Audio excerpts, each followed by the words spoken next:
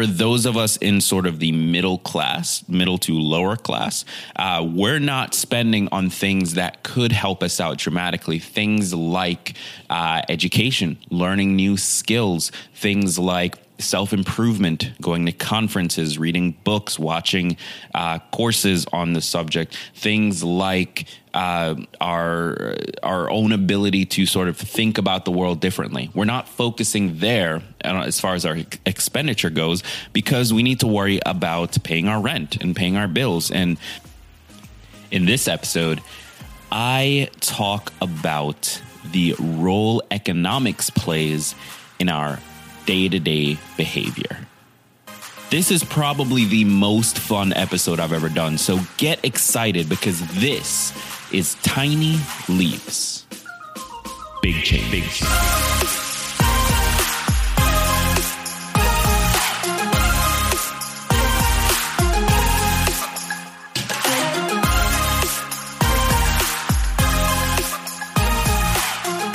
Welcome to another episode of Tiny Leaps, Big Changes, where I share simple strategies you can use to get more out of your life. My name is Greg Clunis, and in this episode, we are talking about the economy, baby. The most exciting topic ever. Am I right? Can I get a comment below or a like or something? Just let me know how excited you are about the economy, because that is the coolest topic in the world. But in all seriousness, I recently been thinking a lot about crashes, I guess, market crashes. It's not exactly the thing you want to think about all day, but something that's on my mind because I recently read something saying that many economists are a little concerned that we might be heading for another crash, that we might take a little bit of a downturn between now and 2020. Now, I have no idea how the economy works. I am not an economist whatsoever, so this is not a prediction in any way whatsoever. What it is a young man living in New York City who is terrified of that happening. That should not be where we're going. However, you can't fight You can't fight it. There's really nothing you can do about it. So where that got me thinking was, well, let's say there is a downturn. How does that affect our day-to-day behavior? How does that affect us, people who are trying to improve our lives, the leapsters, the people who are climbing our personal mountains? How does that affect our ability to take action every single day, to make progress? And let me tell you, it's interesting. It's real interesting. So if you are into that, if you want to hear how that's going to affect you, make sure you tune in all the way to the end. With that said, before I jump into the content, if you haven't already, follow me over on Instagram at Greg Clunis. It's the best way to see sort of the visual side to this. And there's actually, it's now sort of a new benefit. So yesterday I kicked off something I'm calling Q&A with Greg Clunis. Not the most original name, I know, but it is an original show for IGTV where I'm answering your questions. So if you want to ask a question, you want to get shout out in a future episode, follow me on Instagram at Greg Clunis and send me a DM. Let me know what you want to ask, and I'll make sure it shows up in a future episode. So with that said, let's jump into the show. All right, so let's start with the simplest thing here. And for those of you watching the video on YouTube, I've got my phone in front of me. It's got the quotes and stuff that I'm going to read. So if you see me look away from the camera, don't think that I'm being rude or anything like that. I'm just reading the quote. For those of you listening, I just wasted 5 seconds of your time. Thanks. Anyway, so let's start with the simplest thing. When the economy turns, whether soon or whenever it happens, the very first thing that's affected is our income. And that's, I think, a pretty natural understanding of how that affects our lives, right? But what I found in my research is that it goes actually a little bit further. So let me read this quote quickly. So, quote, "Your income determines how much you can afford to allocate to different needs and wants. Most of us need a place to live, transportation, and a certain amount of food. Economists refer to these as basic needs, which tend to get first priority. Your income is limited, whether it comes from traditional employment, self-employment, or a combination of these, even if you're a billionaire. Of course, someone who has a lower income will tend to spend a higher percentage on basic needs because they have to. Households with higher incomes can afford to allocate more of their incomes as a percentage and in absolute dollar terms to discretionary purchases. End quote. So the basic idea here is when the economy goes down, our incomes are affected. We spend less because we just have less to spend. It's that simple. And even if you are a billionaire, even if you are making enormous amounts of money, you still are bringing in less during this period because the economy isn't performing as well as it once was. And therefore, people are spending less, which means less money is being circulated, which means less money is coming to you. Now, there are a few ways that this affects us. Of course, the most obvious one is that when you are spending less, you are also spending less on discretionary things, unless, as the quote said, you are already a high income individual. So for those of us in sort of the middle to lower class, we're not spending on things that could help us out dramatically. Things like education, learning new skills, things like self-improvement, going to conferences, reading books, watching courses on the subject, things like our own ability to sort of think about the world differently. We're not focusing there as far as our expenditure goes because we need to worry about paying our rent and paying our bills and so on and so forth. And if you expected a raise of X percentage and you got less because the economy is lower, or you didn't get a raise at all, or you got fired, or a million other things that happens when the economy is not in a great position, well, you're not really spending on personal development. However, the bad thing here is that by not spending in those areas, by not learning new skills, by not furthering your career, you're actually putting yourself behind.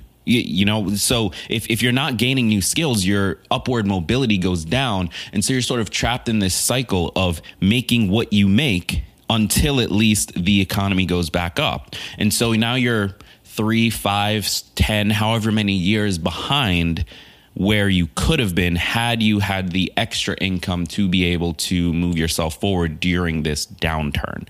And the other part here is that if you're spending less, that also means spending less on health. That also means cutting your gym membership. That also means sacrificing the quality of food that you eat. And there's actually been studies from the 2008 crisis that showed that obesity rates increased in response to the economic downturn because people spent less on higher quality foods. They weren't willing to make that stretch, or they just didn't have the money to make that stretch.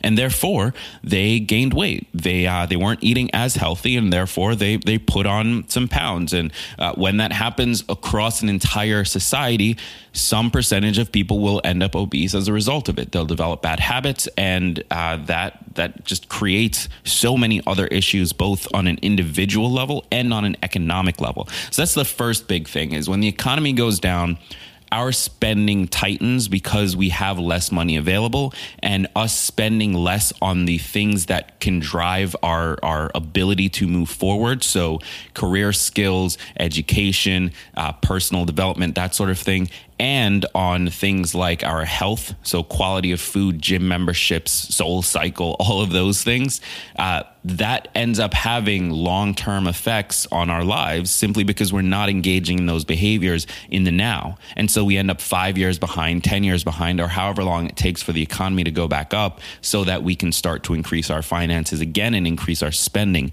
again. That's the very first thing to keep in mind. Now, the second thing, and it's sad to say that's not where it ends, but it actually gets really sort of like emotional. It's something that I found fascinating doing this research, is that the state of the economy actually ends up affecting anxiety, stress, anger, and any of those sort of like negative emotions. We tend to see that more when the economy is down. And there's a very interesting reason for this. So let's dive into the second quote. It's from an article published in 2014 in Procedia. It's a journal on social and behavioral sciences. So, quote, Several studies previously pointed out that for many people, unemployment leads to deterioration of mental state, increased anxiety, depression, decreased life satisfaction, and overall indifference. End quote. Now, what I don't need to say here is that obviously unemployment will cause all of these things. If you were previously employed, you lost your job, now you're worried about finances, where you're going to get rent money from, all of that stuff. It increases your stress and your anxiety and your nervousness and your just sort of general negativity towards the world, your negative outlook towards the world. What's unstated is that it's not just unemployment, it's also underemployment, it's also lack of raises, it's also decreased income. It's all of the factors that come into play in a down economy affect your ability to feel positive on a day-to-day basis and to feel hope for the future. Because if the now is stressful and tiring and you're working 12 jobs and you're never seeing your kids, and like if you're going through what is a really stressful period of your time, you're going to naturally feel more stressed and more anger and more exhausted all the time. However, what's interesting here is that it's actually tied back to something called Maslow's hierarchy of needs. So if you're not familiar, Maslow's hierarchy is kind of a general model of human needs at each level. So it starts at the bottom. The bottom four are called deprivation. And then the top two, or the top one, is sort of like a growth need. So let me read a quick quote from that. Quote, "This 5-stage model can be divided into deficiency needs and growth needs. The first 4 levels are often referred to as deficiency needs, or D needs, and the top level is known as growth or being needs, B needs. Deficiency needs arise due to deprivation and are said to motivate people when they are unmet. Also, the motivation to fulfill such needs will become stronger the longer the duration they are denied. For example, the longer a person goes without food, the more hungry they will become." End quote. Now, the first 2 levels of this pyramid are physiological needs and safety needs, which is so fascinating because during a down economy, you don't feel like you have your physiological needs met, or that you are secure in that feeling, because you could lose your job tomorrow. You could not get that raise you needed. You're looking on the news and seeing day after day unemployment rates going up, people losing their jobs, your neighbors, your friends, your family, people that you know are losing their jobs and sort of plunging into instability. And it causes you to ask these questions more and more. What if that happens to me? So overall, that creates this sort of insecurity in both your physiological needs and your safety needs. And that insecurity then leads to anxiety and stress and anger and all of these things, because and there's a key quote in this this section that I just read. Quote, "The motivation to fulfill such needs will become stronger the longer the duration they are denied. For example, the longer a person goes without food, the more hungry they will become." But what do you do when it's out of your control to fill that need? No, it's one thing if the longer you go without food, you can just go and get something to eat, at least in our current society. But when the economy is down, when it's out of your control whether or not you get a raise, whether or not you have a job, whether or not you can get a new job, whether or not you have money to spend, when it's really not something you can fix because you cannot go and fix the economy by yourself, what happens? Well, you can't fit the need. The need for it gets stronger and stronger, and you aren't able to fix it. And all of a sudden, you feel anxiety, you feel stress, you feel anger, you feel all of the negative emotions that you can possibly imagine. And so you might be saying here, well, Greg, what do you do about this? And the answer is nothing. This isn't one of those episodes where I'm going to leave you with a top 6 list of how to avoid these things. Like, it's really not something you can control. Like, I can't give you advice for how to make the economy not crash. That's not going to work. What I can do is say that it's important to know that this might happen. Not that the economy might crash. That's a totally different thing. I have no idea because I'm not an economist. But if it were to crash, it's important to know what your reaction will be. It's important to know that you're going to close up on spending. That might mean sacrificing the gym, your healthier foods, your ability to grow and support yourself, your skills that you're gaining. That might mean feeling more anxious and angry and stressed out. It's important to know before that happens so that you can plan for it, so that when it does happen, if it does happen, you are aware of what's going on. You know why it's happening. You don't just get caught up in the emotion of it and feel stressed and angry and lash out at your partner or start to ruin relationships and forget the good things that you still have. So the purpose of this episode was never to give you an action list that you can go and execute on. It's really more just education. It's really more just, hey, if the economy does go a certain way at any point, whether it's in the next 5 years or the next 50 years, this stuff might happen to you. And as long as you know it and can plan for it, you can put yourself in a position to react with a level of badassery that has not been seen before. And hey, if that doesn't work, go have a drink on me. Real quick, I'm not actually buying anybody's drinks. So just to be clear, you can have a drink, but I'm not paying for it. And with that said, I've been Greg Clunis. Thank you so much for taking the time to listen.